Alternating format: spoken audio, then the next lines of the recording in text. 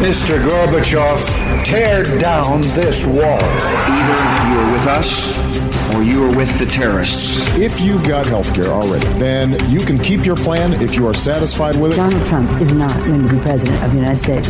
Take it to the bank. Together, we will make America great again. We shall never surrender. Never surrender. It's what you've been waiting for all day.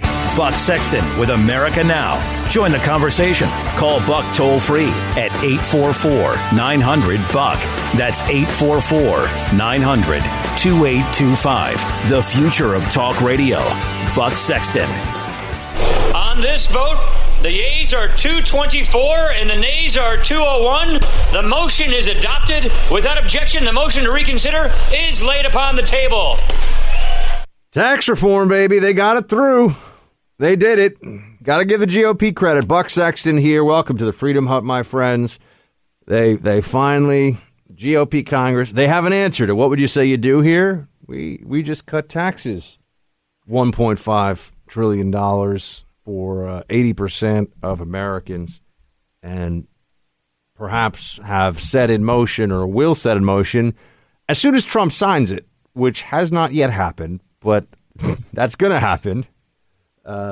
Even in our very uncertain political climate these days, Trump's going to sign this thing.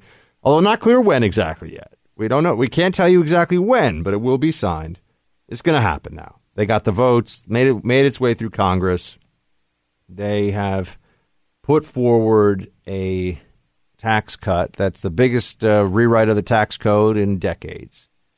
And it's not a flat tax, not a fair tax, but it's a better tax code, which makes me happy, to be sure. There's a lot of reason for us to be pleased about this. Let's talk about that in the show today. We'll also get into some of the testimony based on the reporting, which, let's be honest, is probably based on leaks from the closed-door hearings about McCabe from the FBI, what that tells us. And we also have some other stories to bring you up to speed with. We'll discuss national security a bit more in the second hour and talk about Nikki Haley saying that the U.S. has taken names on the Jerusalem embassy resolution. I like this. I think this attitude that Nikki Haley's taking is great, which is really all these countries that want our help and all these different things, they think, let's understand what's going on here. They think they have a right to tell the United States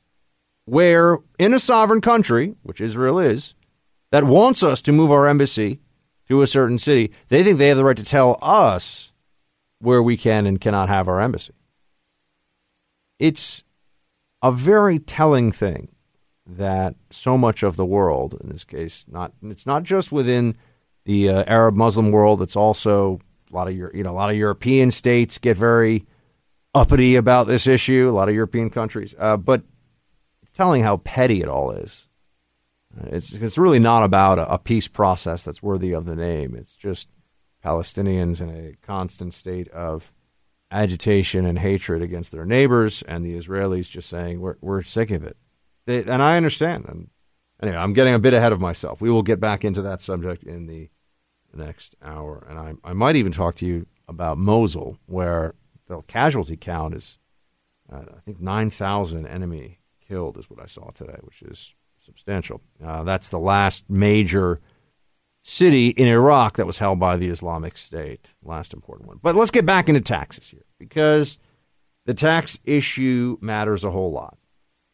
It matters because of the narrative the Republicans can now deploy and will, that we voted for them, put them in office, they produced. They didn't give us everything we wanted, but they did something, and it's going to be good.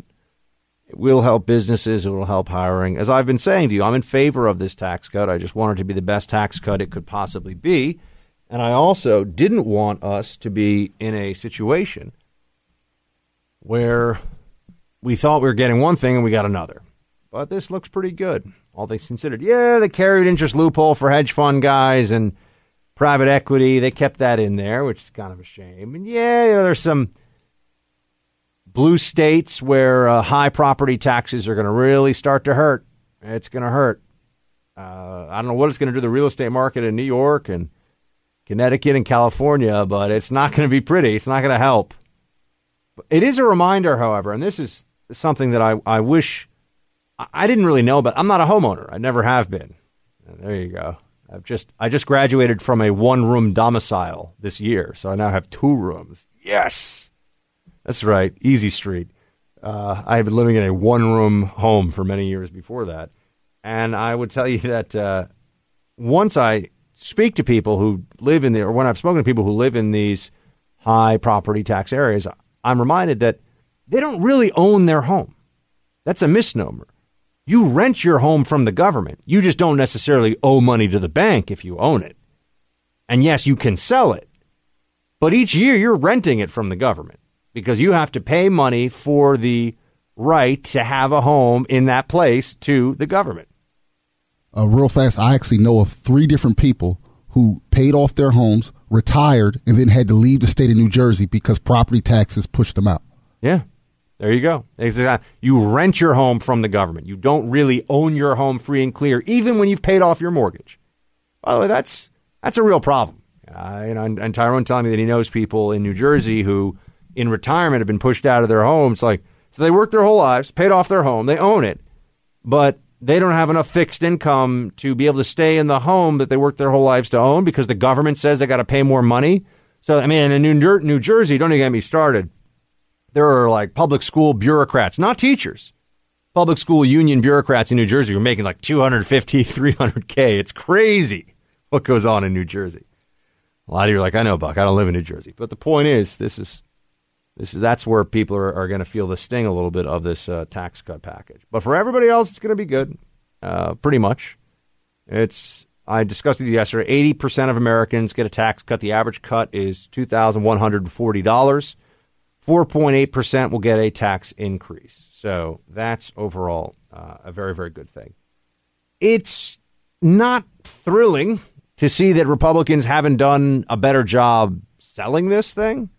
I guess they figured that among themselves, they would get it done. And this is yet another situation, to borrow from Nancy Pelosi. People are going to pass it or it's going to be passed, and then we'll find out what's in it. That's somewhat true here. And the more people learn about what's in it, I think the more they're going to like it because it's tax cuts. But the GOP didn't do a great job selling this. And the Democrats they're off on another planet with this thing. I don't even know how I guess they don't care that what they're saying is just demonstrably and aggressively false, but that's what's happening. You had, what is it, Congresswoman Spire, right? She's not a senator, right? Yeah, Congresswoman Spire saying the following. I mean, she had got a whole Christmas theme going on here with how the GOP are a bunch of Grinches. So what we're doing here today is basically saying, wealthy Americans, big fat Christmas present for you. Tiny Tim, we're taking your crutch away from you and all the other kids in this country, and we're putting a lump of coal into your Christmas stocking. She was actually holding up a lump of coal, everybody. How long do you think it took her staff to come up with that gem of a little speech there? Tiny Tim, you got a lump of coal. We had 8 years of the Obama administration. Obama started out with the House and the Senate. What did they ever do for the middle class? I can tell you what the Obama administration, the Democrat Party did for the middle class. They made, for a vast majority of you who get your health care in the individual market, they made your health care really expensive and crappy. And for all the rest of us, by the way, they've also just made health care more expensive and more difficult to reform in a way that would make things better. That's what they did for the middle class. Other than that, not a whole lot you can point to. And allowed the continued influx of illegal immigrants to compete with labor. I should know, people who say this, they go, oh, it's not true. Illegal immigrants don't compete for the jobs. They do the jobs Americans won't do. You can see there's a professor, I think his name is Professor Rojas at Harvard, who's done exhaustive study of just this issue. And it turns out that illegal immigrants, if you live in Montana, illegal immigrants in Arizona don't affect the labor market that you're in. However, if you live in Arizona, it absolutely does. And it drives wages down. So it's a localized effect of a national problem, and that's how Democrats get. They go, oh, well, at a national level, this is what wages have done. And they try to hide the football. They don't want people to know the truth. But the truth here with their tax cut, with the Republican tax cut package, is that this is going to be an infusion of capital into the country, certainly into corporations. And you will have AT&T was tweeting out today that there was a $1,000 bonus now coming for all 200,000 or so of their employees, which some are saying maybe has something to do with some merger or something. But let's not worry about that right now, shall we? It's $1,000 for everybody. Sounds good to me. And even Mitch McConnell was in a good mood today.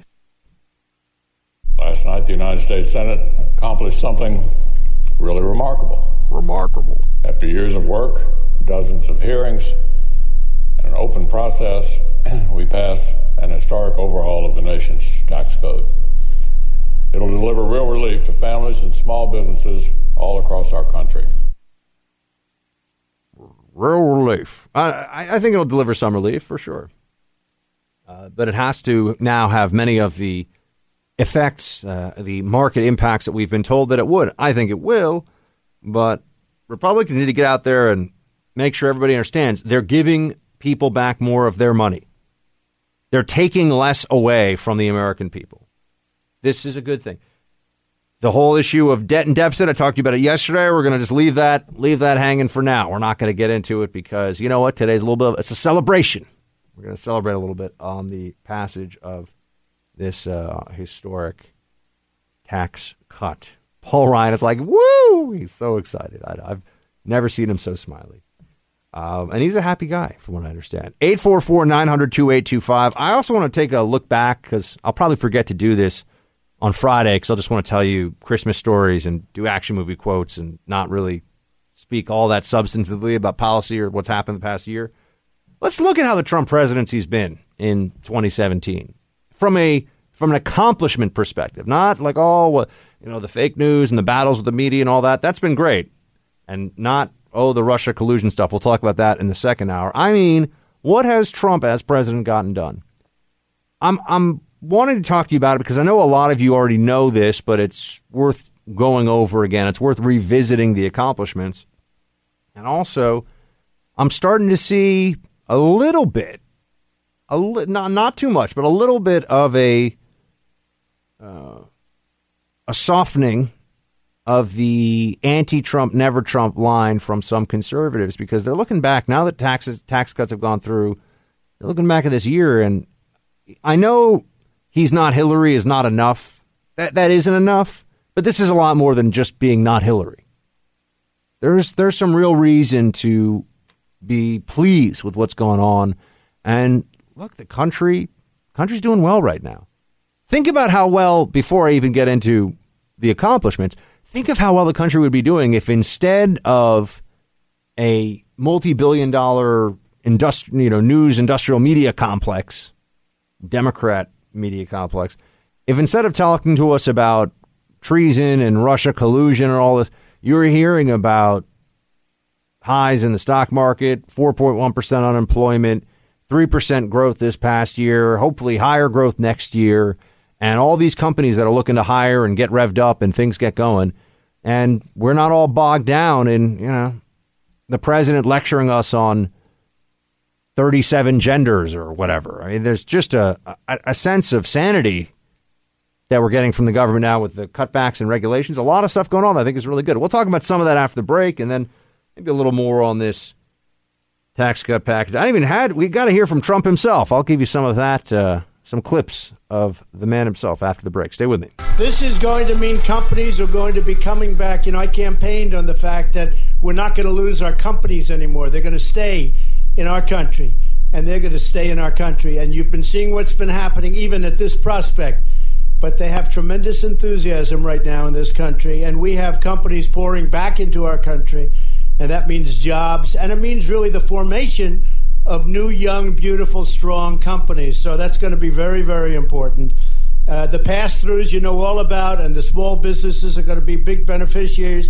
we are going to bring at least $4 trillion back into this country, money that was frozen overseas and in parts and worlds, and some of them don't even like us, and they had the money. Well, they're not going to have the money long.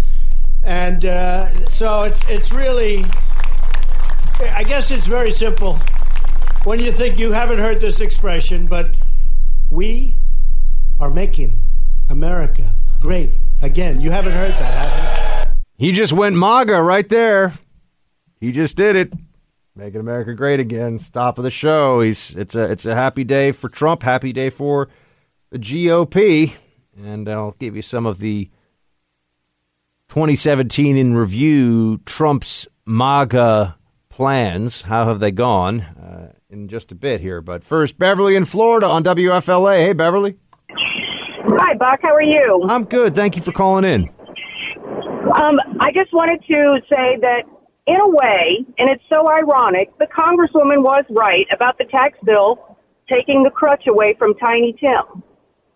Because it does take the crutches away from people and give them the freedom to walk on their own.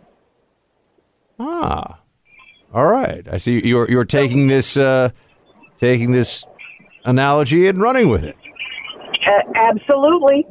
All right, Beverly. Well, so you're happy about taxes? Oh, incredibly happy about taxes. Who doesn't want more money in their paycheck? But you're in Florida. Is it a little rough with the property tax situation, or not that bad?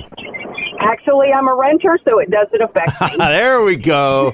Booyah. Like it. All right, Beverly, Shields High. Thank you so much for calling in. There we go. Yeah, me too in New York. I'm like, I got nothing to write off because I don't own anything. Miss Molly, I was trying to watch a movie with her over the weekend.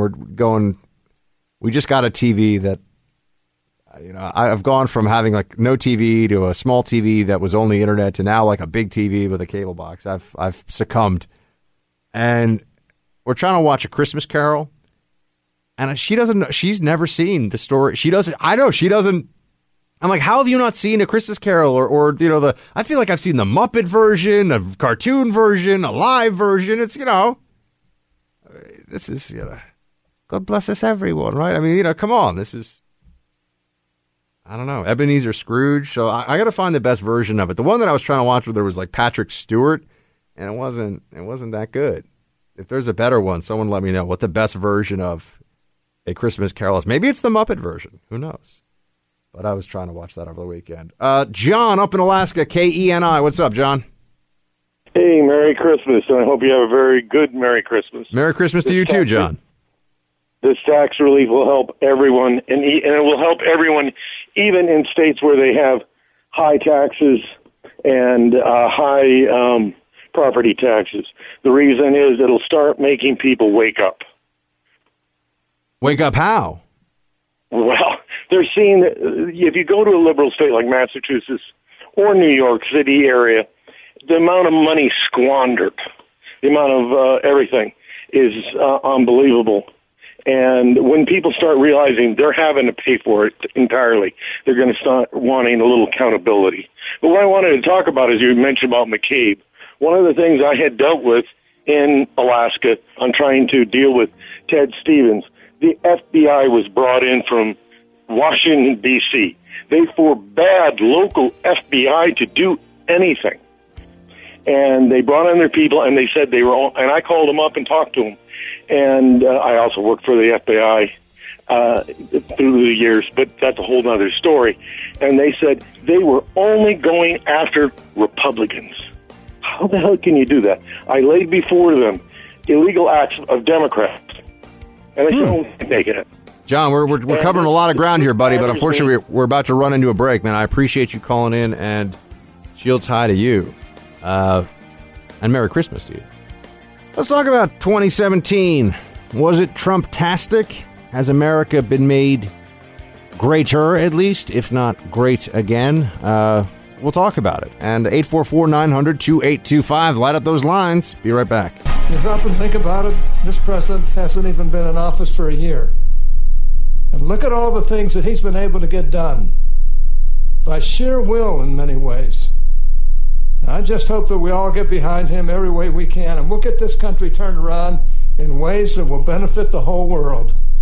but above all, benefit our people and bring us all to a realization of how really great America really is and how the rest of the world depends on us.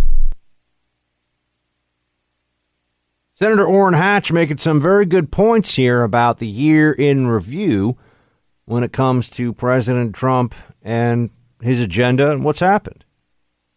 Let's do a quick just glance over what, and keep in mind, this is all stuff that only happened because Trump was able to defeat the most unified Democrat media apparatus in history behind a candidate, with the exception of Obama, right? I think Hillary would be number 2 in terms of how much the media wanted her to win. Obama was number 1. And we look back at what happened, and here's what I think comes to mind. People have this thing now about but Gorsuch. Okay, well, that's a big deal. It's more than just Gorsuch, though. You have a Supreme Court justice who is a constitutional originalist. You have tax reform now. You have the cuts that everybody will feel in their pocketbook. You're going to have more money in your bank account now thanks to what Trump has done. And by the way, you probably will have more money in your bank account in the future because of increased wages, assuming that all this happens the way it's supposed to and money comes back from overseas, repatriation, increased investment and hiring by companies that have more cash on the balance sheet because they're not paying it out in the form of taxes. And maybe, hopefully, higher wages, bigger paychecks, too. Not just the government taking less of your money, but more money in the marketplace to pay you. That's a part of this as well. There is also, but on the notion of judges alone, 12 federal appeals court judges have gotten through this year that Obama's put forward. Now, there was that guy recently who didn't do so well in his hearing. Okay, but the process worked in a sense. Have you ever tried a case in court? Do you know anything about the law? No. Do you know anything about this at all? No. That guy stepped down. He's not going to be a judge. But 12 federal appeals court judges have gotten through this year. It also reminds me of one of the enduring and very damaging legacies of the Obama administration is that I think about a third of the federal judiciary at this point are Obama appointees, everybody. For a long time. Those are lifetime appointments. Guess what? That matters. You see how much it matters with the travel ban, right? Some of these judges out in the Ninth Circuit and elsewhere putting partisans on the bench has long-term implications for a whole bunch of things. We can just begin to imagine. So 12 federal appeals court judges now. That's another check. We've withdrawn from the Paris Accord, which was just nonsense, right? We no longer have a president who in the national security strategy talks about the imminent threat of climate change. How imminent? Well, in like 100 years, there's going to be like an extra 3 inches and 2 degrees. And, it's going to be really bad. I don't think that's enough for us all to be deeply concerned right now, especially because they've been wrong and wrong and wrong again with all those predictions. I will never forget, we don't have the audio now, it's just coming to my mind, but when President Obama told I think it was the Coast Guard Academy at their graduation, that climate change poses like the most imminent existential threat to the United States, something along those lines. That was not a direct quote, and I just, wow. Crazy talk, but a lot on the left were clapping. Oh, it's brilliant. So Gorsuch, tax reform, 12 federal appeals court judges, and pulling out of the Paris Climate Accord. There's also the elimination, which we just found out last week, of net neutrality. So there's that, which I have enjoyed a lot of the commentary online and on TV and elsewhere where people are saying, if everyone's going to die from net neutrality, how could everybody also die from the tax cuts? It's a good point. If everyone's already dead, I don't know how the tax cuts can kill them because net neutrality is already, it's like Mad Max out there because of net neutrality. It's never going to be the same for us. Until 2015, the internet was the Wild West, and then 2015 came along and the regulators like Wyatt Earp made it all better. But that's not how it happened. You also have a huge number of federal regulations that have been either truncated or eliminated entirely. And very few, if any, federal regulations pass, which is a dramatic departure from the past. It is, in fact, true. When you're talking about the federal regulatory machine, doing nothing is doing something, because doing nothing is much better than continuing to strangle businesses and American ingenuity and entrepreneurship and freedom. Yeah, that's right. By coming up with all these laws by these bureaucrats sitting around. They're not laws passed by Congress, but they have the force of law. It's the fourth branch of government. I'm going to talk about the swamp. The bureaucracy is a huge component of the swamp. The unaccountable bureaucrats who decide that a pond in your backyard is a wetland, and if you don't get rid of it right away, they're going to fine you $30,000 a day, as if anybody could actually deal with that. Anyone could handle it. It's just insanity.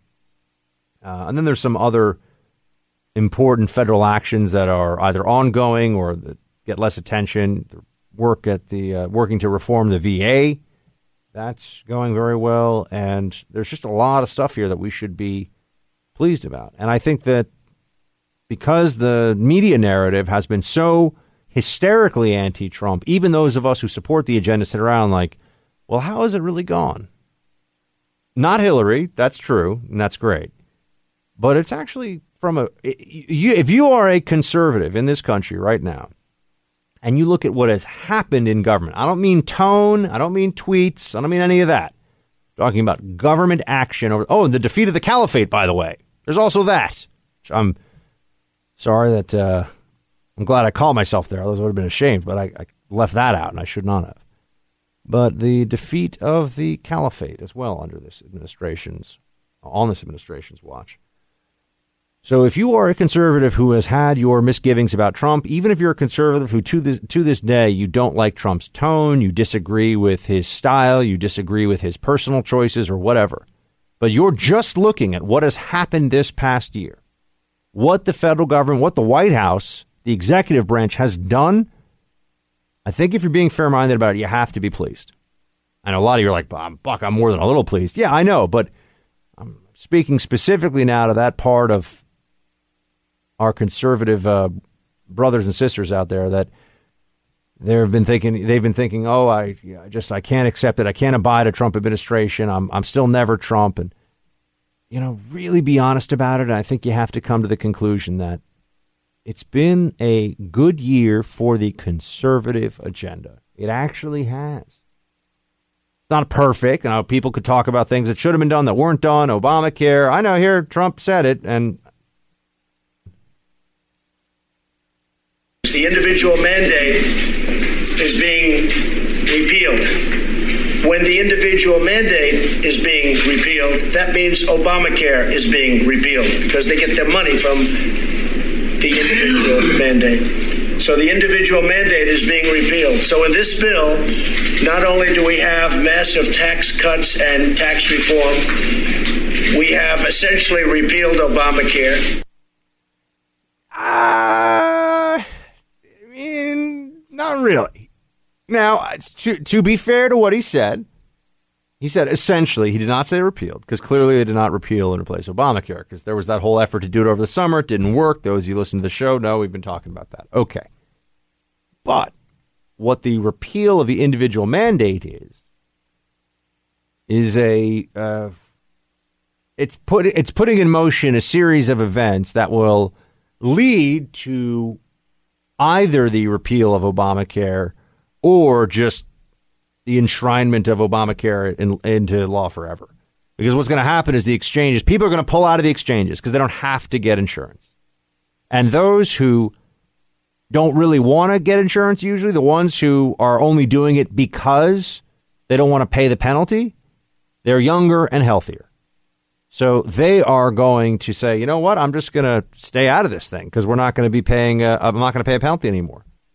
And what that means is that the insurance exchanges are going to have a higher proportion of people who are older and sicker, and the expenses will go up, and these things are going to crater really fast. This is kind of throwing gasoline on the already smoldering reality of Obamacare exchanges.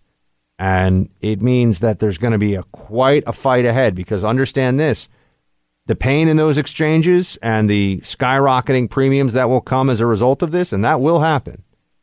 It's not like they're going to say, yeah, see, freedom has been restored in the healthcare market now, for at least for individual plans.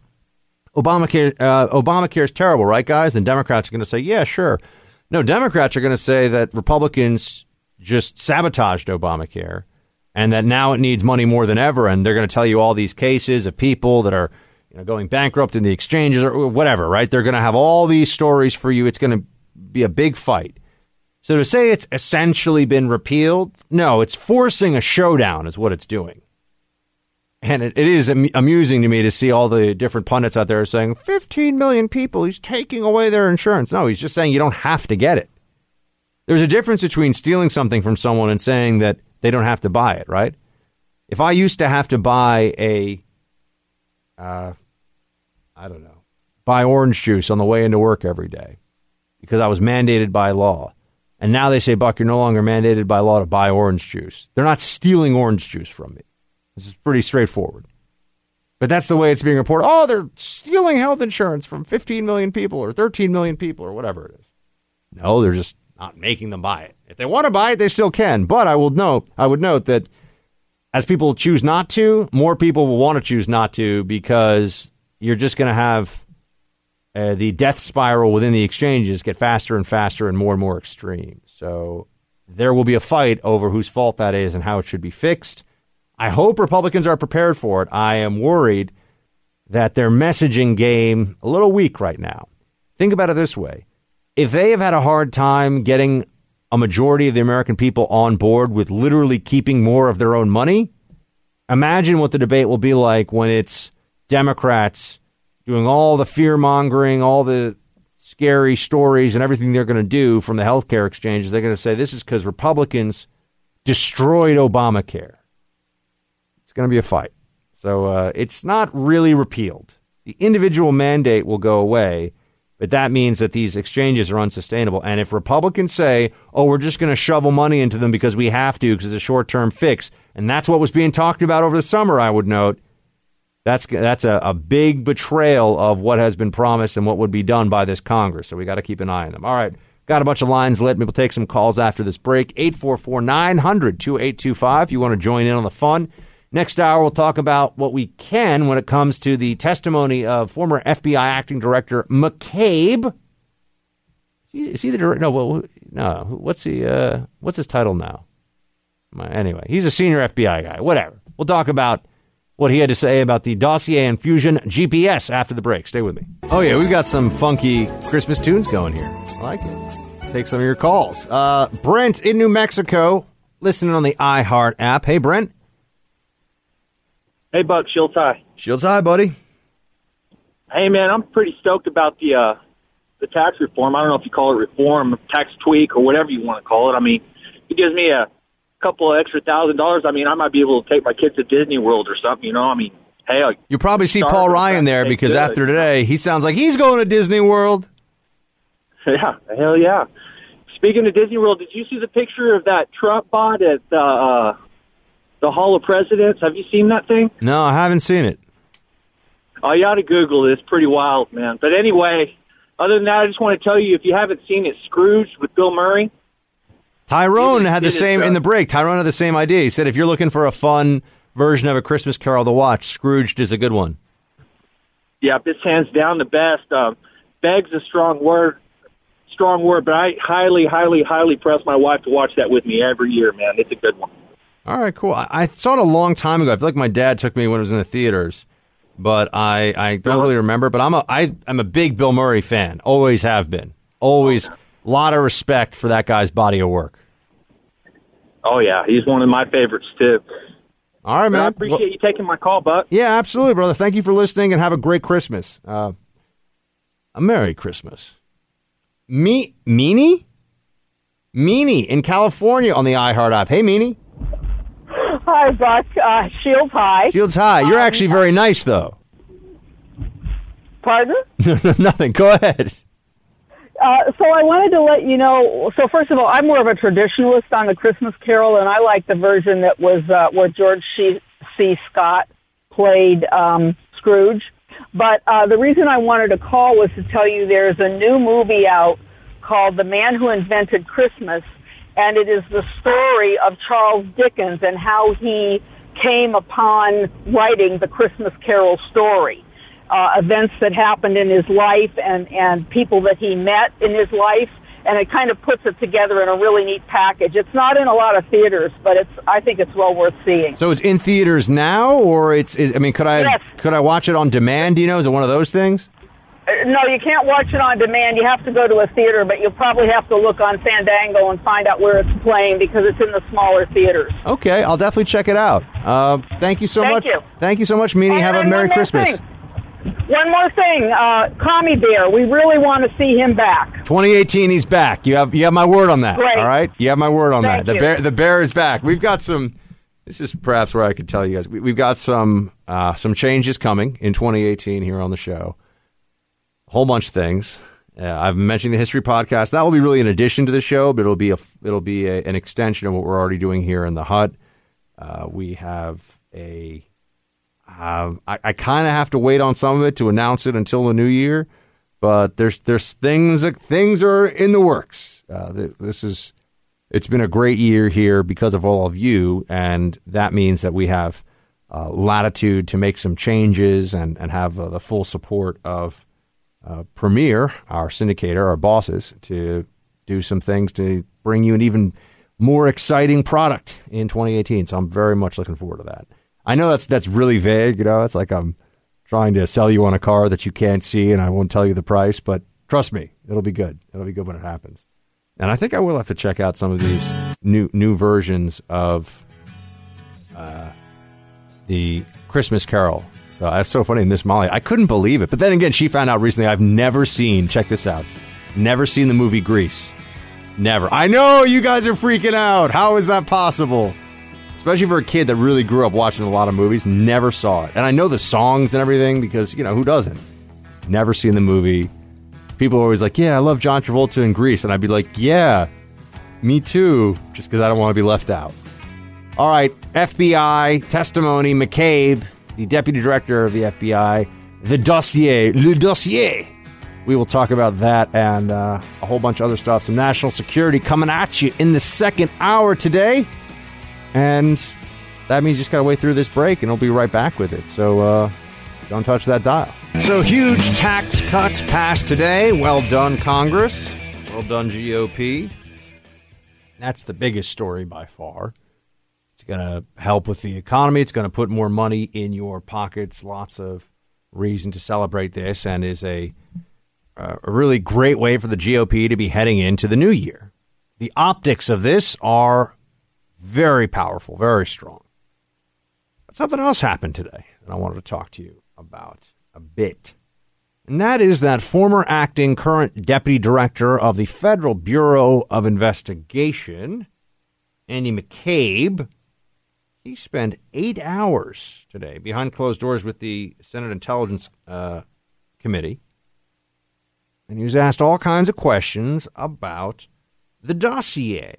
Now, we don't know, but it has been suspected for a while that McCabe, whose wife was running as a Democrat in a House race maybe a year before, around the time of the election, and got a lot of money from the DNC and had close ties to Terry McAuliffe, governor of Virginia. And McCabe, I'm guessing, is a Democrat too, right? We all know this. Okay. So McCabe has all of these ties to the various figures in the Hillary email investigation, as well as the Russia collusion stuff that's out there. And he was behind closed doors for 8 hours today, and we don't yet know all that much because the FBI, and this is not surprising to me at all, the FBI and the DOJ are falling back on one of the government's favorite tricks, which is when pushed into a corner and asked, even in a closed-door setting where they can discuss classified for information, they either say that they can't talk about it because it's an ongoing investigation elsewhere, or they don't know, they don't recall. And we have some reason to believe that, or we have some reporting that that is exactly what happened today. Molly Hemingway, who is a Fox News contributor, shared this earlier today. McCabe couldn't recall, quote, despite reported existence of docs with his signature establishing his knowledge of the dossier's financing and provenance, end quote. They asked McCabe behind closed doors, did the FBI pay money for the dossier? Which is a question that's a yes or no. This is pretty easy. You know, if I asked any of you, did you have a ribeye steak tonight for dinner? That's a yes or no. It's not I'm not sure. Right. And if you had a ribeye, by the way, good choice. Probably my favorite cut of meat. But McCabe said he didn't know about the dossier. McCabe said, sorry, couldn't figure it out. And then there's also reporting on Fox News that McCabe couldn't. And look, these are leaks, but these aren't damaging leaks, right? There are leaks and there are leaks. Should people be talking about what was said behind closed doors in the Senate Intelligence Committee meeting? Technically, no. But are these leaks that will endanger anybody or anything? No. Right? This is just what's going on. At least from what I've seen so far. I mean, I'm not privy to all the leaks, but from what I'm seeing here reported, this is pretty small time stuff. In fact, it's just leaks about non-information in a sense. It's leaks about information that was not gathered, and that in and of itself tells us a lot here. When asked if McCabe could give one single allegation credibility from the dossier. Remember, this is the dossier compiled by Fusion GPS, paid for by the Hillary campaign, by the DNC, to discredit Donald Trump, that could, and I think most likely was, could have been the basis for the whole counterintelligence probe, all the stuff that you've seen about these Russia ties and the collusion and everything else. Because they've already been shaking the trees, as they say, turning everything upside down with investigators for months, spending millions of dollars, and haven't been able to give us one single bit of actual, real, bona fide Russia collusion. Right? Nothing. But the dossier and all of its allegations, which include some really, people keep describing it as salacious. It's a word that's been used a lot more this year because of people know what a dossier is, and they know what salacious is, and they also know what a certain type of shower is now because of this whole situation. And they couldn't verify any of it, which is an interesting thing for them to have to say, especially given that this may very well have been the basis for all of this. And I think the FBI at the top level has got to be pretty scared now, because this would be, let's just assume for a moment, it comes out that the FBI paid $50,000 for this dossier, which was already paid for by the Clinton DNC, right? So they would be paying for Oppo research. The FBI would have been duped into taking Oppo research during a presidential campaign, using that opposition research that they had paid money for, if that is in fact what happened, as the basis for actual investigatory steps, including using the resources of the intelligence community to try and verify this stuff. And then, when they didn't find anything, or they didn't find what they needed, selectively leaking information they had gleaned from that process to undermine and hurt the incoming administration. Most notably, the leak about General Flynn's phone call to Russian ambassador Sergei Kislyak. It's fun to say. So, there's a lot riding on the provenance of this dossier. There is a lot that's at stake. And that you had Rosenstein, number 2 at DOJ, saying, sorry, I do know if the FBI paid money for it, but I will not say it because there's an inspector general. See, this is what I mean. There's always the pivot. Oh, sorry, Congress, can't tell you because the inspector general's looking at it and I don't want to interfere with that investigation. Oh, it's rather convenient, isn't it? But for 8 hours behind closed doors, they were asking McCabe questions about this. And when all said and done, we will find out if the FBI paid money for this. And I think we're going to find out a whole lot more about the political biases of various figures involved with both the Hillary email investigation and the Russia-Trump collusion debacle. You have to think about it this way. Once they had already made the decision, going back to that series of events that I laid out for you, right? Dossier, Hillary pays for the dossier, or rather the DNC. I'm not going to say like Hillary's like, I'll pay you, but the dossier gets paid for by the DNC. This guy, Christopher Steele, runs around Russia, is talking to all these people. They say all kinds of stuff, nasty stuff about Trump, none of which has been verified to this day. But anyway, they come back after getting all that information. And then they go to the FBI because a Fusion GPS employee also happens to be the wife of a senior DOJ official. So it seems to me that Orr's wife, who worked for Fusion GPS, may well have said to him, yeah, look, there's this dossier that we've got. You guys have got to take a look at this. This is really some stuff. And as a bunch of Trump haters, they're like, oh, wow. Yeah, this is all really believable. And then the FBI takes it and they go, okay, well, not only is this the basis maybe for a counterintelligence investigation, but do they take that to a FISA court? People have been asking that question. And then they open that when we're talking about a counterintelligence investigation, understand that means they're bypassing all the standard protections that U.S. citizens would have for communications abroad, right? They're getting around those usual Fourth Amendment protections because there's not a criminal predicate. It's a counterintelligence investigation. So if you're speaking to people abroad, right, that changes the story all of a sudden. And that's how you can get conversations picked up, Flynn and Kislyak and these other things. So if they used the dossier to do that, and then they went all the way with it and picked up all this information, and they're assuming the whole time, keep in mind, that Trump is going to lose. And so Hillary would come into office then, and it wouldn't really matter, right? They were on a fishing expedition. Maybe they could help Hillary think about their perspective. Maybe they could have helped Hillary, the DOJ and FBI officials involved in this, help her push it over the line, right? Maybe they were in a position where they could say, oh, by the way, something gets leaked that destroys the Trump campaign and makes sure Hillary wins. Then all this stuff about the dossier, it never comes out. Think about which way the gamble would have gone here. Everyone thinks Hillary's going to win. So they're looking at all this information. They figure they're going to nail Trump on something. All it takes is one leak of really damaging stuff, which they never really got. And that could ensure Hillary wins. She becomes commander-in-chief.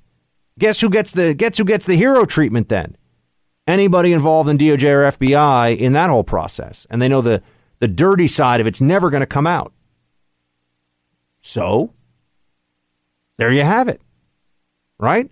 What I just laid out to you makes sense. What other people talk about, the Russia and WikiLeaks and everything else, doesn't make sense.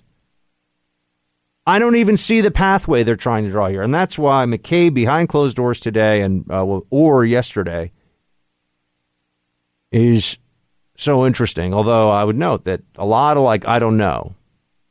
A lot of can't give you an answer on that for things that they certainly have an answer on.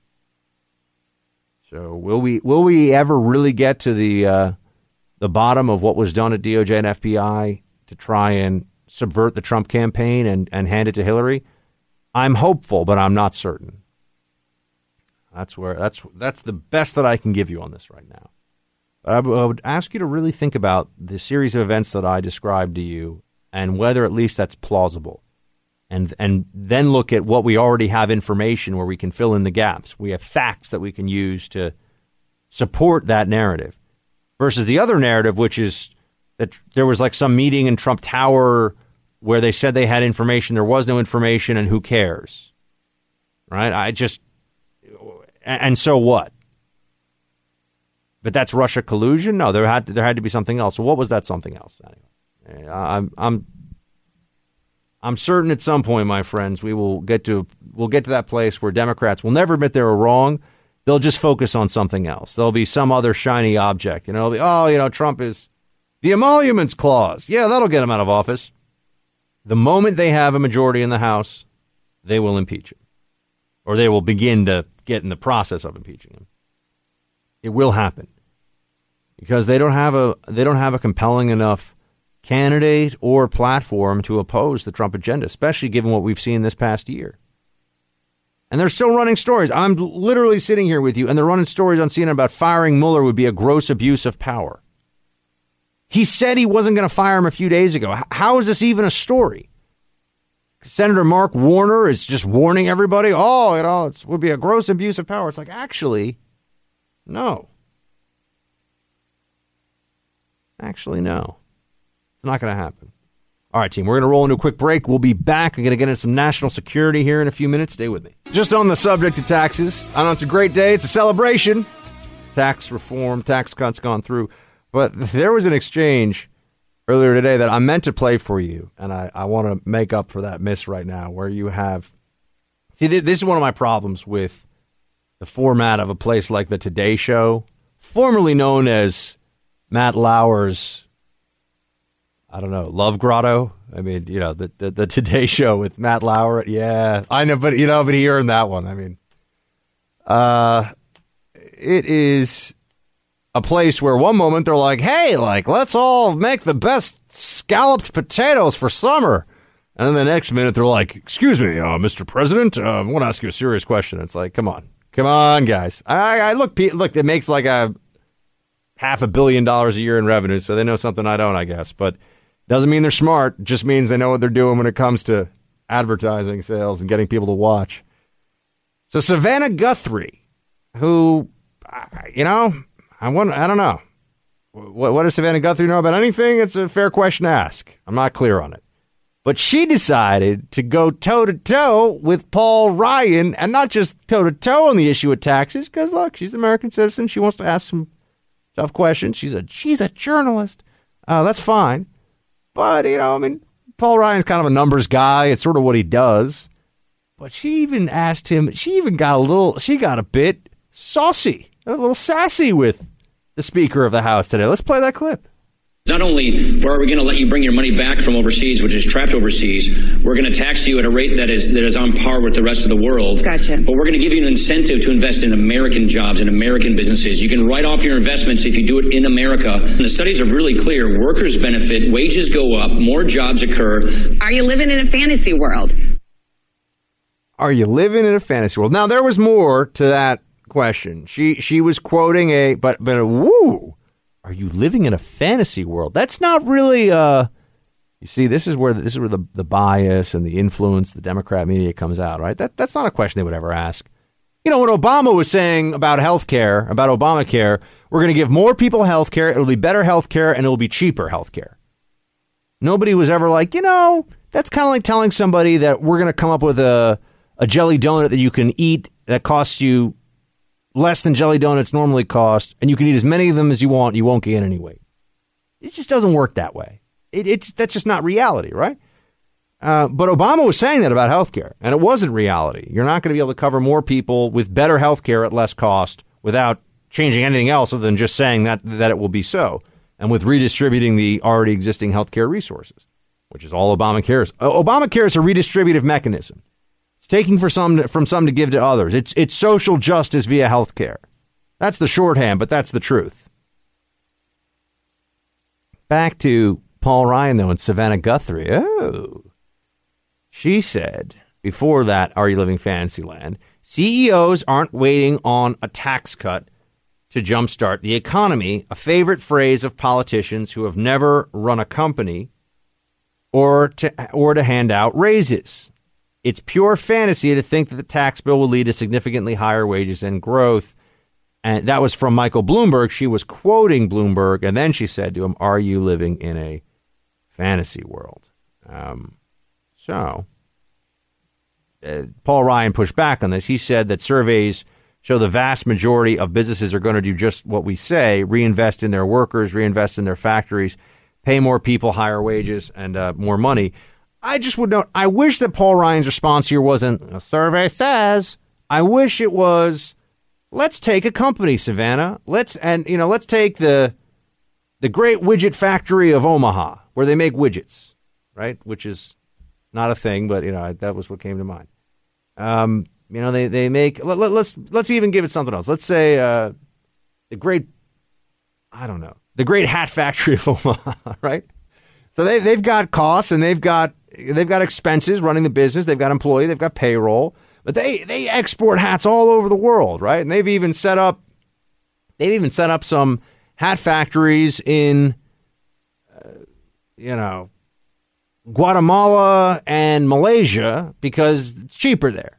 And so they're doing their hat thing, and now they might be bringing back some jobs into Omaha because they won't be making hats. It's not as profitable for them to make hats overseas, although that's mostly, you'd make them in Guatemala and Malaysia for labor reasons, not for tax reasons necessarily.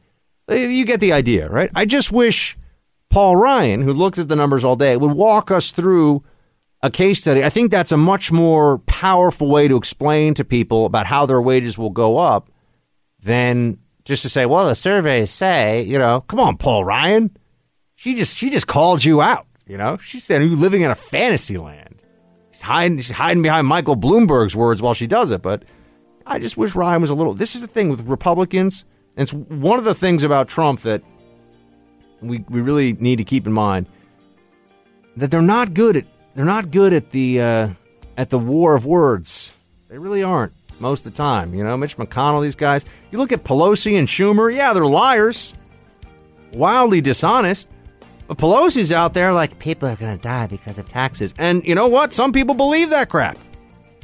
Chuck Schumer's like, this is terrible. And everyone's like, oh my gosh, Chuck Schumer says it's terrible. Meanwhile, you got Paul Ryan who's sitting there who's like, well, if you measure EBITDA, then you take that off from the off-balance sheet expenses of a company. It's like, no, Paul. She came at you. You got to come back with some noise. You got to. Yeah, it just wasn't strong enough for me. It just wasn't.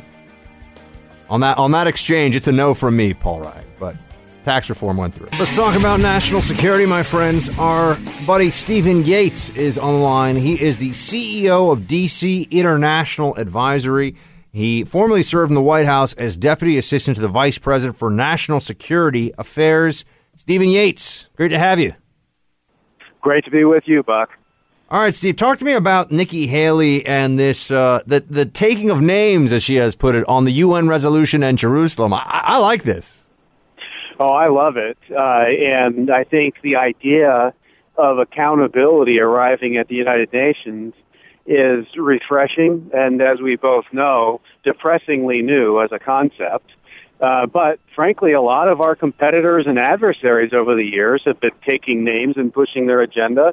And it's about time America stood up and said, we've got a policy. We have sovereignty. We're recognizing the capital of another sovereign state that happens to be an ally. And if you're going to go against it, we're keeping names.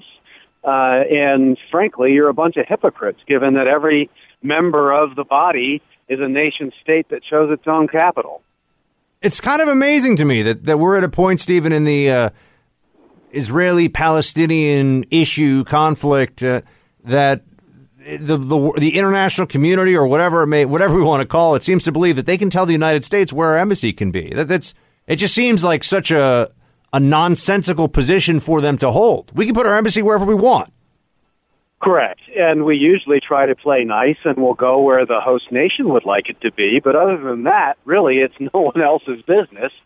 And, we have a couple of parts of the world where the alleged educated classes force the rest of us, if they're lucky, to suspend disbelief and pretend we can't see with our eyes or hear with our ears and judge facts on the ground.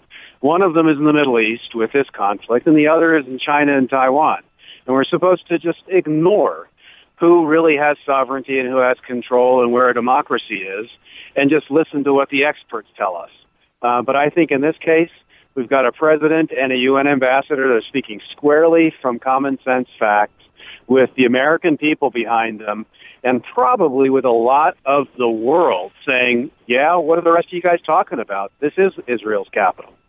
Stephen, the situation with China came up in multiple parts of Trump's national security strategy, which was unveiled earlier this week, in which he gave a speech about. And the focus tends to be on how we can deal with China economically without riling them up too much politically, because we kind of need them on North Korea and some other things. What would you advise the Trump administration in 2018 to do vis-a-vis China that we are not already doing or that we need to do a lot more of? Well, first, having somewhat been in the arena, I would give some deference to the people who have to make the tough calls on how to manage risk. But as one of my friends once said, the further I get away from real responsibility and decisions of the White House, the clearer the solutions are and the more the brilliance of my ideas become clearer.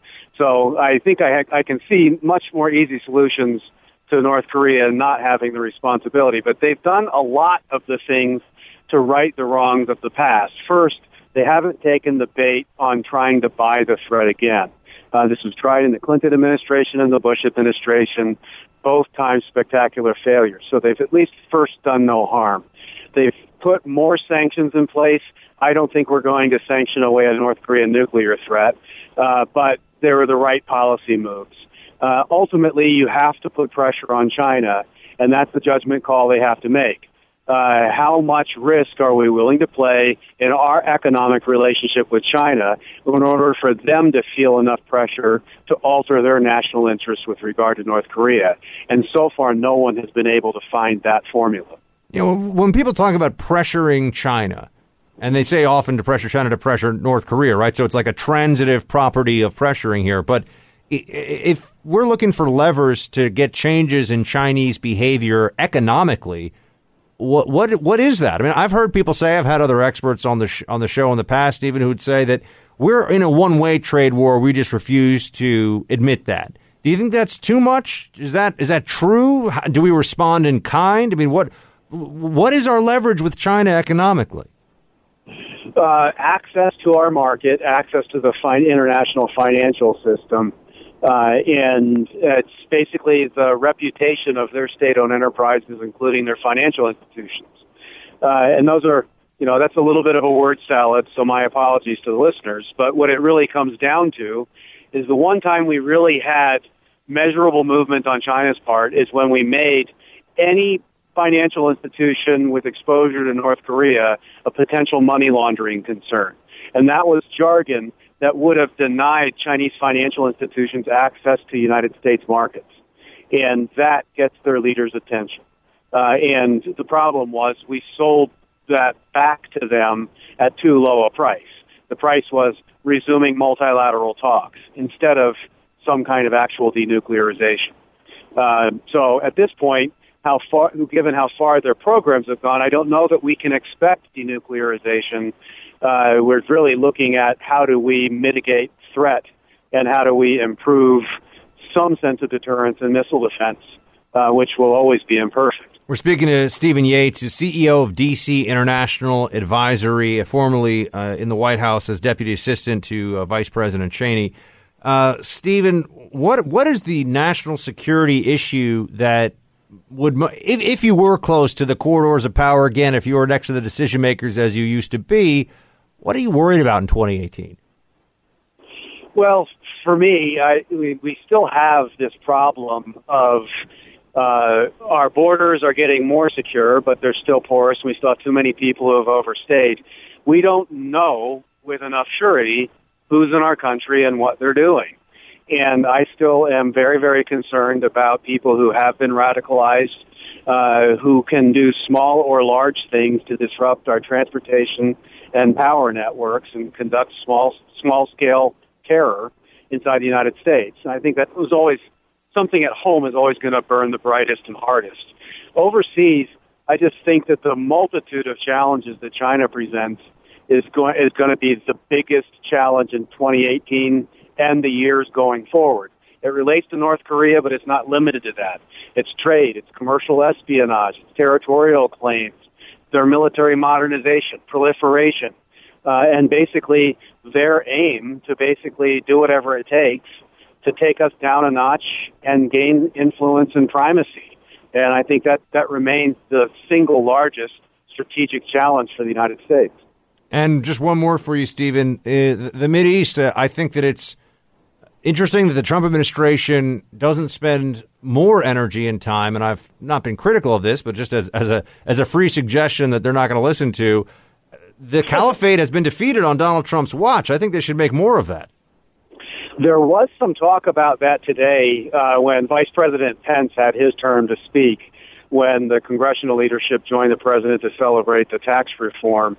And that is the first very clear call saying, yes, their caliphate's capital has been decimated, and this is a major, major accomplishment. And really, since it's that time of year, if you look back at this year, that movement on ISIS, this tax reform, deregulation, a Supreme Court justice, this is an incredible year of political accomplishments if you could just filter the distractions out along the way. Totally agree. Stephen Yates, everybody, CEO of DC International Advisory. Follow him on Twitter at YatesDCIA. Stephen, great to talk to you, my friend. Have a Merry Christmas, a Happy New Year. Looking forward to having you join us more in 2018. Thank you, Buck. My pleasure, and Merry Christmas to you, too.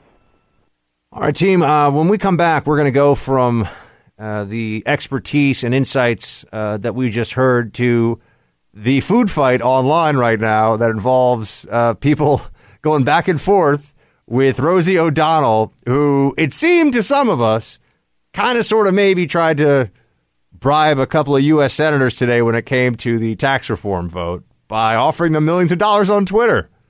Oh, yes, we will go there. We will discuss. And then third hour, we got a whole lot more lined up for all of you, including North Korea stealing Bitcoin. Talk about it. Stay with me.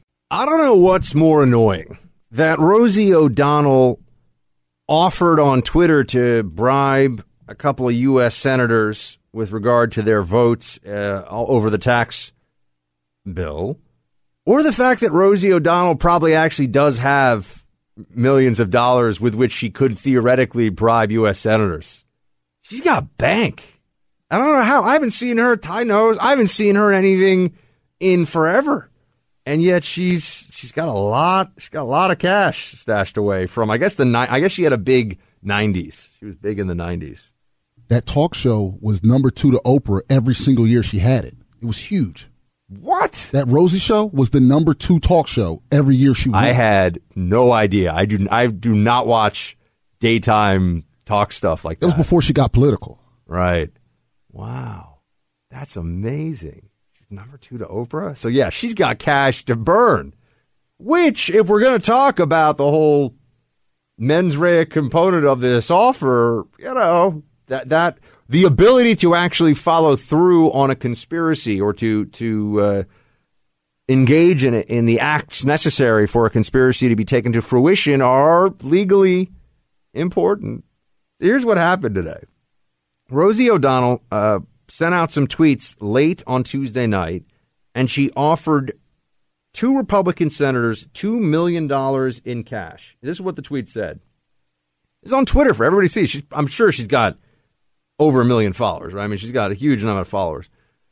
Which, by the way, what is wrong with this country when I see some of these people that have millions of followers? I'm like, who wants to know what Rosie O'Donnell has to say about anything? But Tyrone just told me she was crushing it in talk television or Dayside TV for a long time, which I don't even know. So, okay. I was busy doing other things, apparently, while Rosie O'Donnell was doing her show. She said this on Twitter. So how about this? I promise to give $2 million to Senator Susan Collins and $2 million to Senator Jeff Flake if they vote no. No, I will not kill Americans for the super rich. No profanity word. $2 million cash each, she wrote, telling the lawmakers that she would send them a direct message on Twitter if they were interested. As we know, that didn't work. Senate Republicans pushed it through 51-48. But some people were pointing out that this is the problem, that offering to bribe members of the Senate is highly illegal. You could actually get 15 years in federal prison for it, and you can get enormous fines. But as we've just discussed, apparently fines wouldn't do that much to deter Rosie O'Donnell. Now, I know what people are going to say. I know that they would respond, "Oh, she was kidding." Okay, I mean, we can take that position. We can say to each other, "Oh no, it must have been a joke," because nobody would be that dumb. But at the same time, who would be so dumb as to write such a tweet? I did see the exchange with, it was Ben Shapiro pointed out to her on Twitter that this was very illegal, and she wrote back a rather profane response to our friend Mr. Shapiro, and it got a lot of attention on Twitter. But this is just another instance of, remember I was talking to you yesterday about the social signaling is kind of it's a term that sounds like I'm in a sociology class somewhere, but the tribalism and the perception of cool the Democratic Party has created, and that it really has fused itself into the synapses of so many of these celebrities, such that a really rich celebrity like Rosie O'Donnell, who the tax code changes will not matter to her one way or the other in any meaningful sense. And she has no idea really what the different points of the tax code are. She just knows Donald Trump is going to sign it. Republicans are doing it. Therefore, it must be bad. And she's going to share that with millions of people who will also come to that incredibly uninformed conclusion.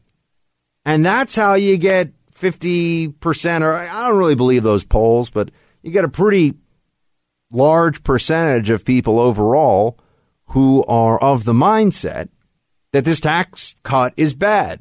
I mean, Democrats have been able to convince, with the help of celebrities and other nincompoops out there, that a little bit of your money going back into your pocket is a bad thing. Which, if you asked anyone on the street, as I've been saying, you said, would you like a little more money? The answer is yes. Would you like $2,000, which is the average, they say, for a middle-class family that they'll get back under this tax?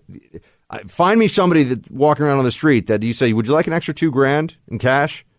They would say, no, I don't want that. That's a terrible idea. I have no interest in that at all. Yet, if you walk around and say, hey, what do you think of Donald Trump's tax plan that will give you $2,000 in cash in your pocket when it's enacted? They'd say, well, I saw Rosie O'Donnell say it's really bad. I trust Rosie. This is the problem with our celebrity culture is that now we are all so saturated in media all the time that all of the dumbest Hollywood celebrities who have enormous followings, which is a failing of our culture, I will say. I have never, and this is way before I was in media too. This isn't like, why I want, 15 million followers. Like, I want Lady Gaga's number of followers. I mean, obviously I do. That'd be cool. But the point I'm making is that even before I did this, I never would have cared what any of these people said about anything. Yeah, sure. Will I go see movies that have, would I go see a Matt Damon movie, even though I think Matt Damon is politically an ignoramus? Sure. Because I don't care what his politics are. But that's also why I would never follow him on social media and care about the latest flights of whimsy from Matt Damon's mind. I just have no interest. Why do people care? It's a frustration for me. And Rosie O'Donnell getting all this attention, I know in a sense I'm part of the problem in that I'm talking about Rosie O'Donnell and that she shouldn't really matter to any of us at all. But it was kind of funny to see that. I will tell you this. I don't think she meant to bribe those senators, but I don't think she realizes that it's a 15-year federal prison sentence for doing that. I bet she had no idea. So while I'll give her the benefit of the doubt, she wasn't actually going to give them each $2 million, which I'm giving her the benefit of the doubt on that. I promise you, if somebody had been like, hey, Rosie, what do you think would happen if you actually tried to do that? She'd be like, I'd slap on the wrist, no big deal. It's like, nope. Actually, it's like really serious prison time. Like you're going away for a long while. It will make the hiatus of her fame since her show in the 90s or whatever look like nothing in comparison. So there you have it. Rosie O'Donnell offering to ingest, bribe some senators. And now I see James Clapper's back on CNN. They cannot get enough of James Clapper on CNN. Just the more Trump derangement syndrome former officials they can put on air, the happier they will be. It's really appalling. I've been very upset to see, well, not upset. I don't get upset about these things right now. I sound like a snowflake myself, but it's been very annoying to see some of the analysis out there about Clapper and how Trump is being handled by Putin like a Russian asset. It's just gross. All right, I'm going to talk about, let's talk about North Korea and Bitcoin. It's going to be a wild ride, so stay with me for that. You are now entering the Freedom Hut Tactical Operations Center. All sensitive programs must be kept strictly need to know. Clear. Team Buck is cleared. Roger that. And ready for the Buck Brief. North Korea. I spoke to you yesterday about North Korean hacking operations and the concerns that continue and actually just get worse all the time about how North Korea is trying to use cyber operations as a way of not just engaging in offensive military operations and trying to commit espionage and steal state secrets, trade secrets, whatever they can. I mean, the North Koreans are out there trying to pilfer information and also trying to get their bank account to go higher. This is the latest we've got, though, and it involves Bitcoin, which has had kind of a wild ride from what I understand this week in terms of the price. Bitcoin is either symbolic of a whole new era of finance, or perhaps it is symbolic of the tulip mania that the country is currently in. We'll see which it is. I don't know quite what the answer is. But let me talk to you first about what's going on with this North Korean heist. This is from the Wall Street Journal. Investigators in South Korea are looking into North Korea's possible involvement in a heist from a Bitcoin exchange that collapsed on Tuesday, according to people familiar with the matter, as the sanctions-choked regime develops new ways to raise money. The investigation into the hack, led by South Korean law enforcement and a state cybersecurity agency, is still in its infancy, and a review of the malware code could take weeks, the people said. But the people said that there were telltale signs and historical evidence that North Korea, which has turned in recent years to increasingly sophisticated financial warfare, was behind the hack of the Seoul-based exchange Ubit. The same cryptocurrency exchange, operating under a different name, was targeted in April by North Korean hackers, according to sources cited by the Journal. The company that operates Ubit suspended trading and filed for bankruptcy after Tuesday's hack. So here's the problem. As I've been saying to you, North Korea can get on the internet just like anybody else, and they are realizing that theft of whether it's of any kind of information is much better if you can just do it through electronic means. You don't have to take any risks to your personnel. It's a much more straightforward proposition to just hack. Now, what stops people in some countries, at least, from trying to hack into international banking system or Bitcoin exchanges or any of that is that there are extradition agreements, or in cases where there wouldn't be extradition, or we wouldn't be able to necessarily immediately work through law enforcement to get somebody who was a hacker either handed over to us, or they wouldn't take care of it themselves because or they would take care of it themselves because there's rule of law. We usually are able to exert some degree of pressure, right, to get them to accept societal norms and international law when it comes to the internet. But there are some exceptions to this. We could ask the Russians, hey, hand us over that hacker. And I have given that they've provided asylum to Edward Snowden, I think we could all guess it's very unlikely that the Russians are going to start handing over high-level hackers to us anytime soon, unless for some reason they upset the Russian government. Same thing would be true of China, and that's just because these are states that are large enough and powerful enough that they won't bend to U.S. pressure on some of these issues. And then with North Korea, because it's already a pariah state, there are really no options for us. If somebody is able to operate on North Korean soil and hack into a U.S. bank or a Bitcoin exchange in South Korea or anywhere in the world for that matter, we can, do whatever we want at the United Nations. We can get all upset. We can pound the desk, so to speak, but it's not going to do anything.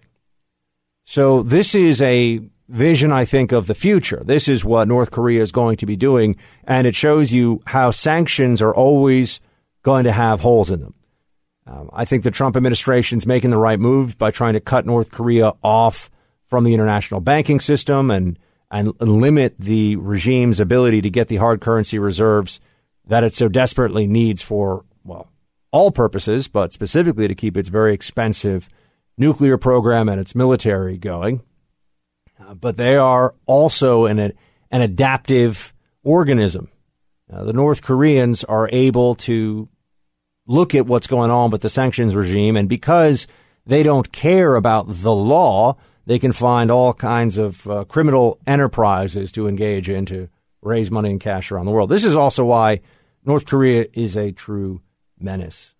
But one of my major concerns about this, and now this is transitioning a bit into Bitcoin, producer Amy and I and Ty have been trying to get there's a handful of Bitcoin experts that I really want to have on, and they've been tough to track down, but we hopefully in the new year will get some of them to join, because there's only certain people that I really want to have talking to you and presented as an expert on the subject. There's a lot of people out there who are like, yeah, I've got Bitcoins, I know everything.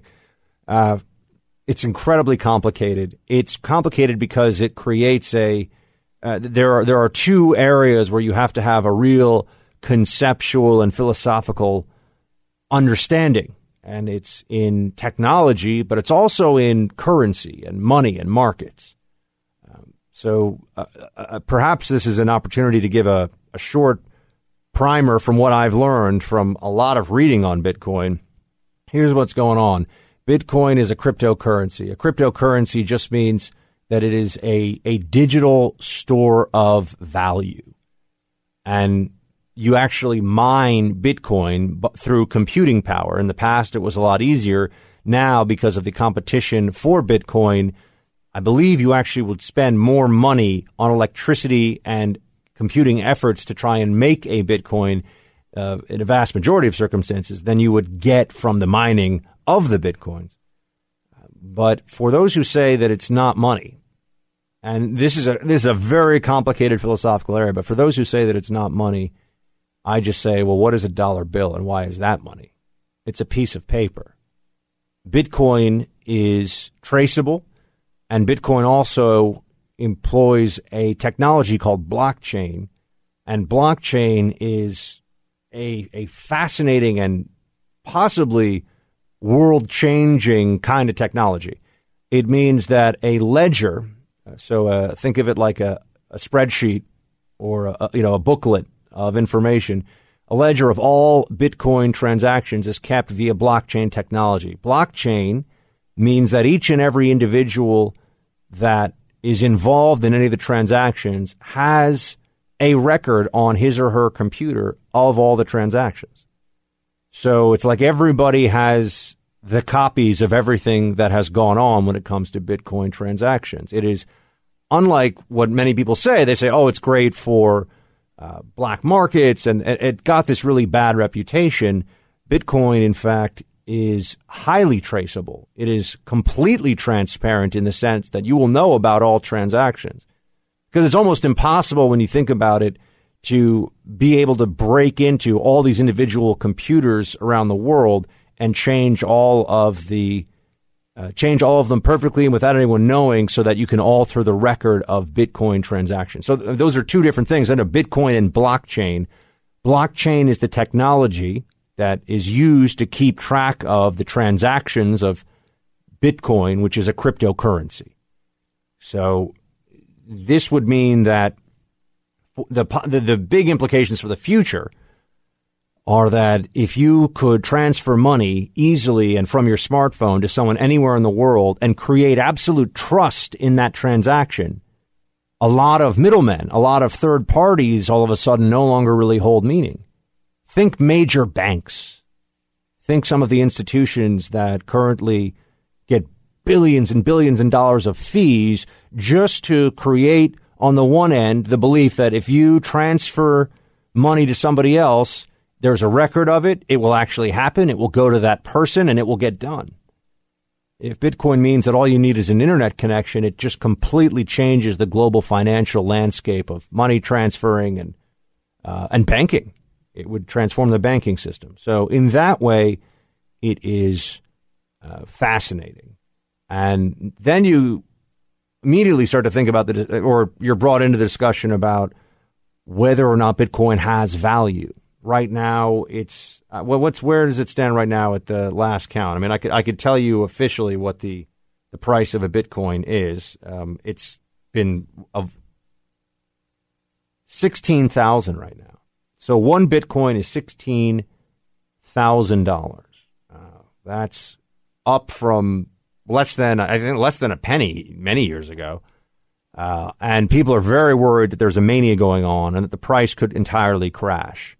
I've also heard people say that if Bitcoin and blockchain technology together are what they are believed to be, and that we are in the early stage of getting to, that Bitcoin could be worth many, many times what it currently is, which it seems astonishing. But when you think about the rise that it's had in the last year, it's either transforming finance and banking and the global financial system, this technology and the notion of cryptocurrencies, or it's some kind of a mania and Bitcoins could all just crash because, who knows? You get into a very deep philosophical question, though, about what is money? And people would say, oh, well, money is, the dollar bills that I have. Well, first of all, how many of us even really use money in our day-to-day transactions now? You mostly, or in many cases at least, you use credit cards. You pay through your bank account. You have a routing number.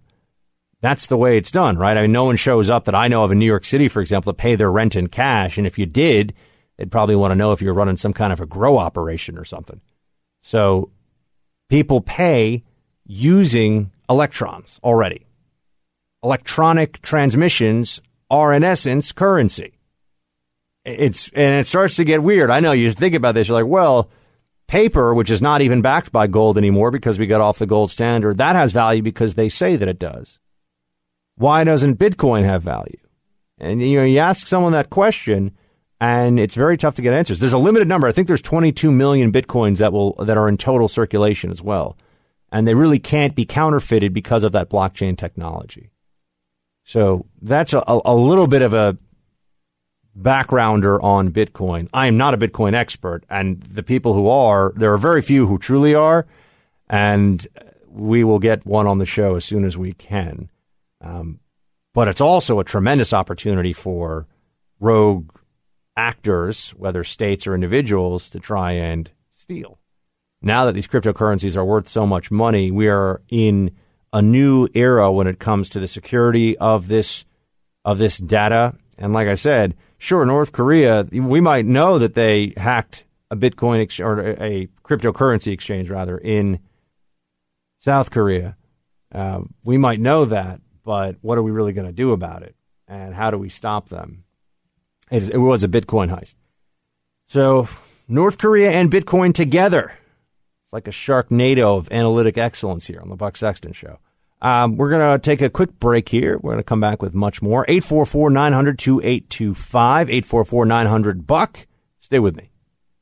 I think President Trump, Brooke, now has the world record for injecting politics into the aftermath of a terror attack. Is he trying to wage something of a culture war? I think we saw the president's true colors today, and I'm not sure they were red, white, and blue. How the White House could put out talking points saying that the president was in the right here is just, it's baffling. It's strange. But they are right in one respect. He has united the country against the views that he espoused today, which were right there on the edge of white nationalism. They're just not going to do this on camera or audio. Why are we even having these briefings or these gaggles in the first place? They won't answer these questions on camera or let us record the audio. I don't know why everybody is going along with this. It just doesn't make any sense to me. And it just feels like we're sort of slowly but surely being dragged into what is a new normal in this country. There's no camera on, Jen. Maybe we should turn the cameras on, Sean. Why don't we turn the cameras on? Jen. Why don't we turn the cameras on? I'm sorry that you have to do it. Jen. Why not turn the cameras on, Sean? They're in the room. The lights are on. So that was kind of a throwback to this year with CNN's senior White House correspondent. I always love it, too. Is there just a White House correspondent? Because they got a senior one.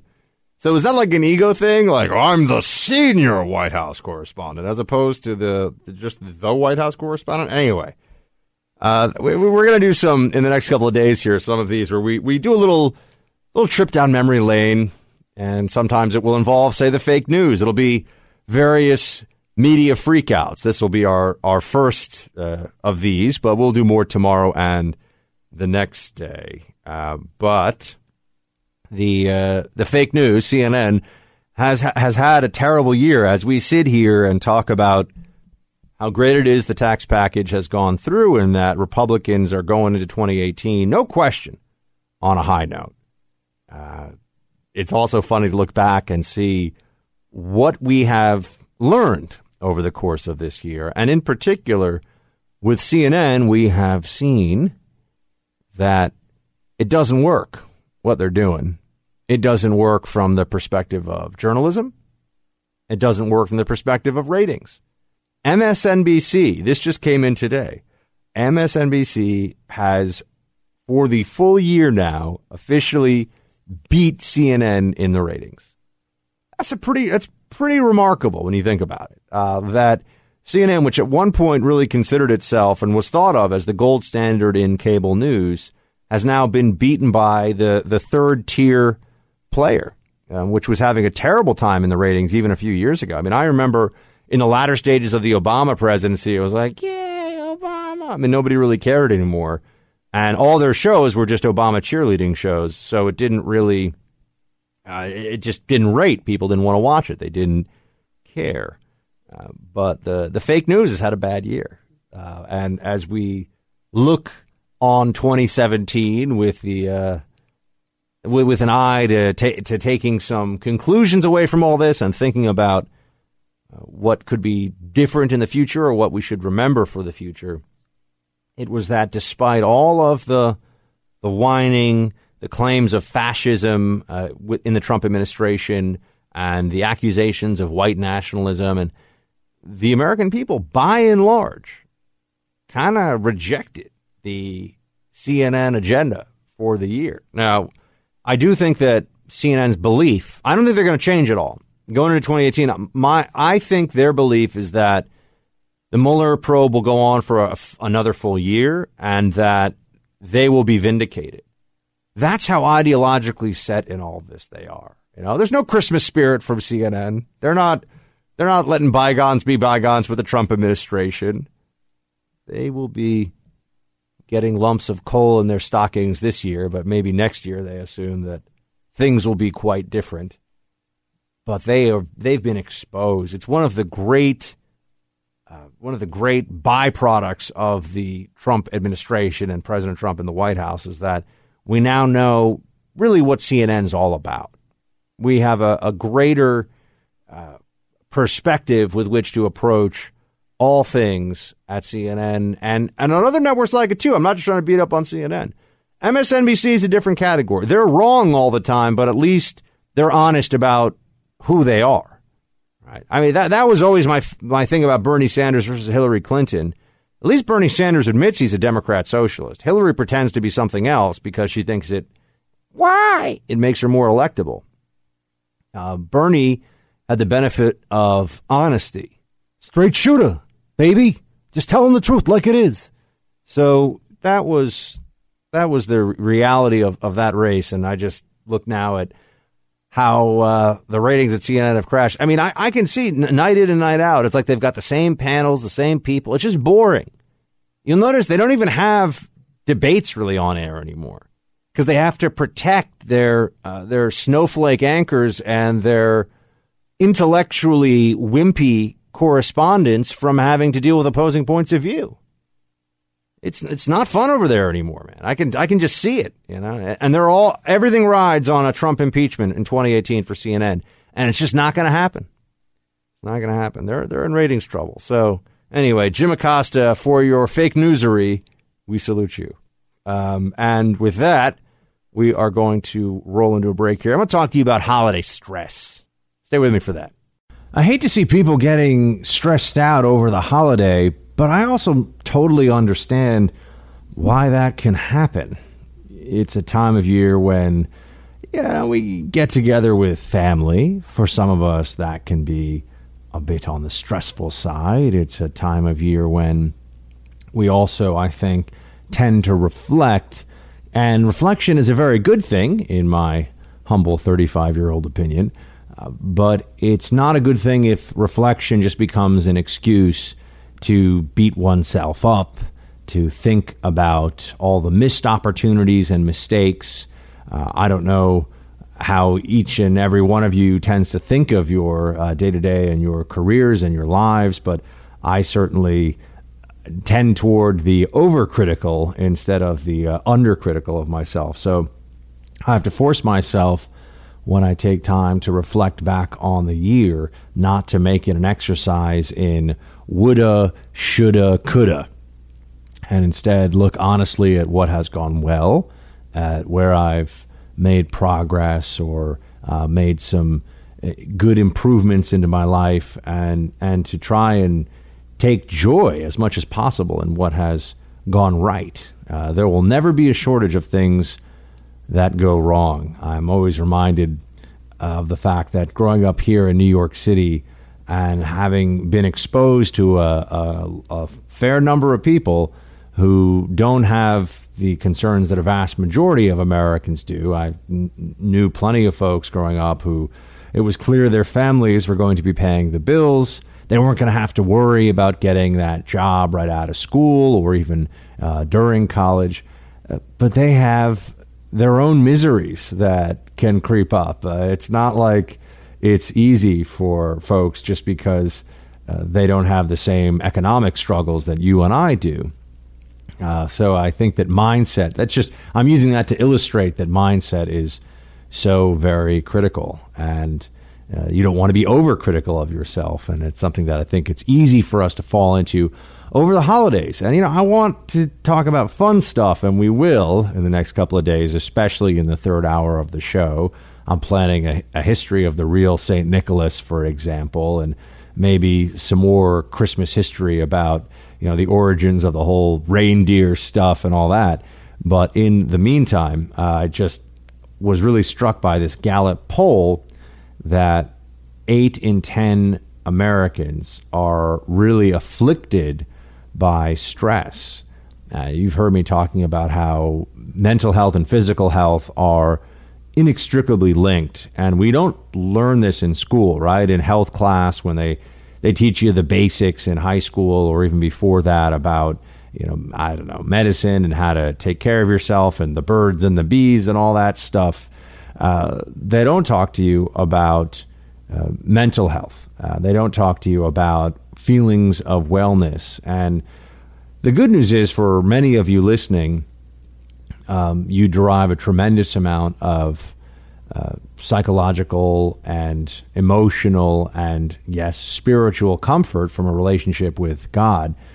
But in a day-to-day sense, in terms of your careers and your jobs and everything else, I know that faith is fantastic, but sometimes even those of us who have incredibly strong faith need a little more than that to find a way to get through some of the trials and tribulations that stand in our way. And it's important to take a proactive approach to all that. I hope this doesn't sound preachy at all. I'm just trying to share what I've picked up from dealing with very different kinds of stress in a couple of very different kinds of careers, one being a government national security employee, and now being here with you on the radio, which I love. But the media business, as I have told you many times, is a disgusting snake pit and not a fun place to be trying to make a living. So stress management is essential, and there are many different ways to do it, and it's not something that can be put off. And I see this among many of my peers where the go-to is alcohol. And look, I like to have my tequila a little bit on the weekends, and moderation, it's all good, but using too much alcohol as a stress relief is particularly not just bad for the long-term health risks, but and the relationship damage that it can do and career damage it can do in the short term.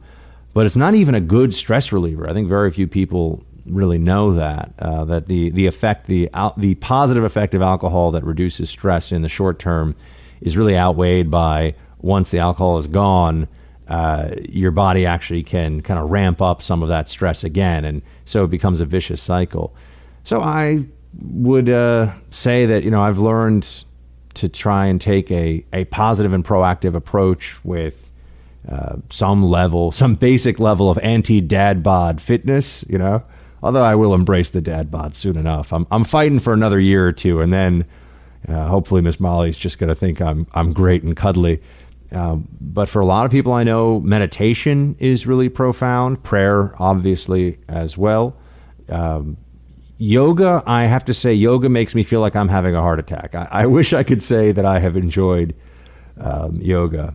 But anyway, it's really important to find out what your particular outlet is. For some people, it was painting. I've maybe mentioned before on the show, although maybe it was a few years ago, that Winston Churchill, to battle his depression, well, one, drank way too much, but also took up painting. Whatever your constructive outlet is, it's really important to establish it and give yourself the chance and the time to do it, because stress is corrosive on everything, on your mindset, on your productivity, on your day-to-day. And I think over the holidays in particular, people tend to get really stressed, end of year, bills to pay, how am I doing financially? How am I doing professionally? Oh gosh, I'm going to have to see my brother-in-law who I have all those annoying political disputes with at the dinner table. And I understand the stress ramps up, but that's why it's also, I think, a really good time to watch some Christmas movies. This is a health thing. I mean, I'm trying to give unsolicited and non-expert health and wellness advice here, and it's really, in a sense, I'm speaking to myself here too, but you've gotta watch some Christmas movies, got to allow yourself to listen to some Christmas music. Yeah, sure, eggnog has the calories of like a bacon cheeseburger basically, but you know what? It's delicious. You got to drink some eggnog and allow yourself to recoup and recuperate and relax somewhat here at the end of the year. Now, I know some of you aren't even going to be on vacation, and so, but I just psychologically, when you're home at night, when you're done with work, or whenever your schedule allows it, force yourself to be good to yourself over the holidays. It'll allow you to be better to the people around you that you care about, and all those other things that you're worried about, the stress at work, the bills that are piling up, it will all be better taken care of. You'll be more equipped to handle them if you take care of yourself first. And an essential part of that is stress management. It really, really is. I used to think push through. And you know what? I would do that, and I would get so sick, and I would get so run down. And now I realize that there's a part of this, it's like for those of you who do some weight training, you got to have your rest days. Holidays are rest days, my friends. So give yourself the time and allow yourself to relax and have some joy, enjoy your time here. That's my 2 cents today on all that. We're going to get your more than 2 cents coming up here in just a moment. We will get into some Team Buck Speaks. Maybe Ty will play some holiday music when we come back. Stay right there. Hey, team, I just realized I don't even have a Christmas tree up this year. I really need to step up my Christmas game a little bit. I thought, well, my family has a beautiful tree, and they're in New York, so when I visit my parents and with my siblings, we'll all be able to look at their tree, and that'll be great. But I probably should have had a tree up, one of those little trees, little mini trees. I could have pulled that off, I think.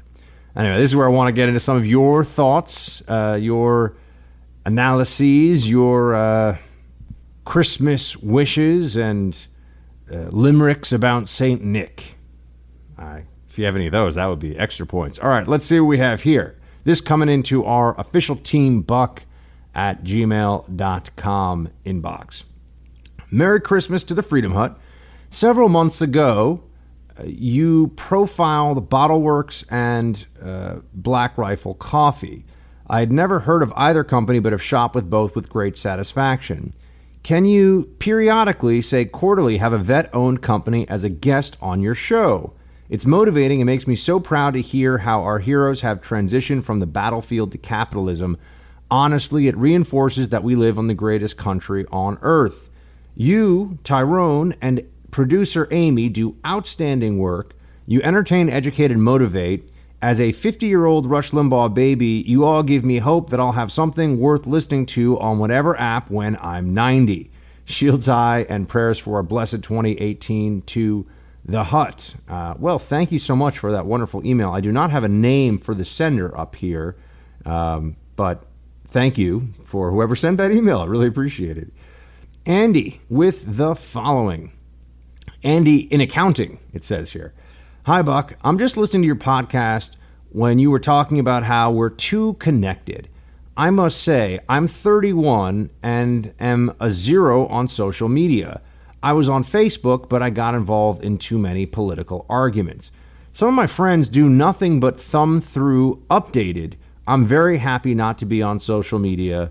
I just don't care what other people think, except, of course, Buck Sexton. Well, Andy, you're very kind, and I think you are wise to not get too sucked into the social media vortex. You know, it's really just for close friends and family and connecting with the rest of the team here in the Freedom Hut, Team Buck. All right. Norb writes in, love your impersonations and history lessons. You've been slacking on history lessons. I want more. Norb, I hear you loud and clear. More history coming, and it'll be even in a full podcast format in January in the new year. The podcast is called Shields High. So those of you who already know the Buck Sexton show will know where that comes from, but also it'll be for anybody who likes history. It's not going to be, oh, let me talk politics and then get into history. That's this show. It'll be straight up history stories and picking the coolest battles, heroes, weapons, all that stuff. That's the plan. Okay, now we have another one coming in. Robbie writes, come on, Ty. You're not considering a great Commonwealth Super Bowl? Eagles beat the Steelers 35-31. I'm going to give Ty the floor for a minute here to let him weigh in on that, and also the question yesterday about football stuff that I don't even know what he's talking about. Tyrone, my friend, the floor is yours.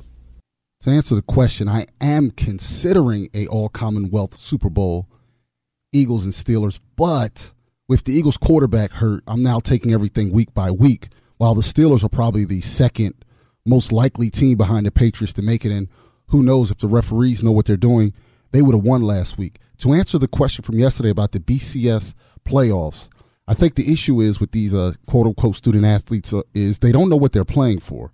When the playoffs started, they said it was about the most deserving four teams. Now they've changed it to, I guess, the best four teams.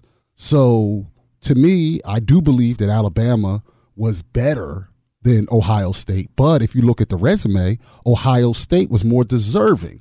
So I think what they need to do is decide what they really want to do with these kids. Do they want to make it best, or do they want to make it most deserving so that the kids know what they're playing for?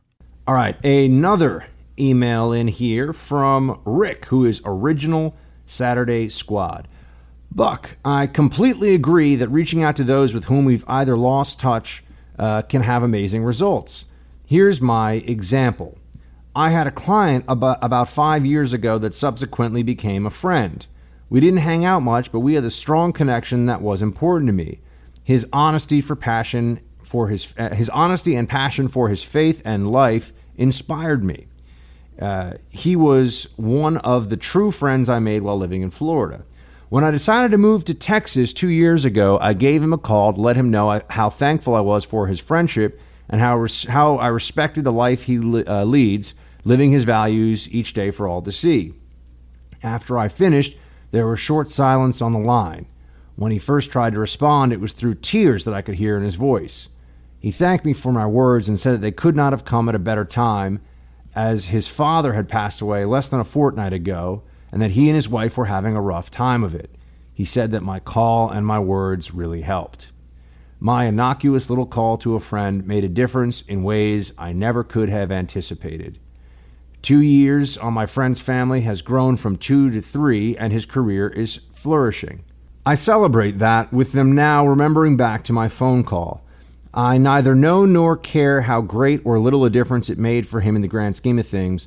I just know that it helped him, and I'm thankful that it brought us a bit closer, even though we now live geographically further apart.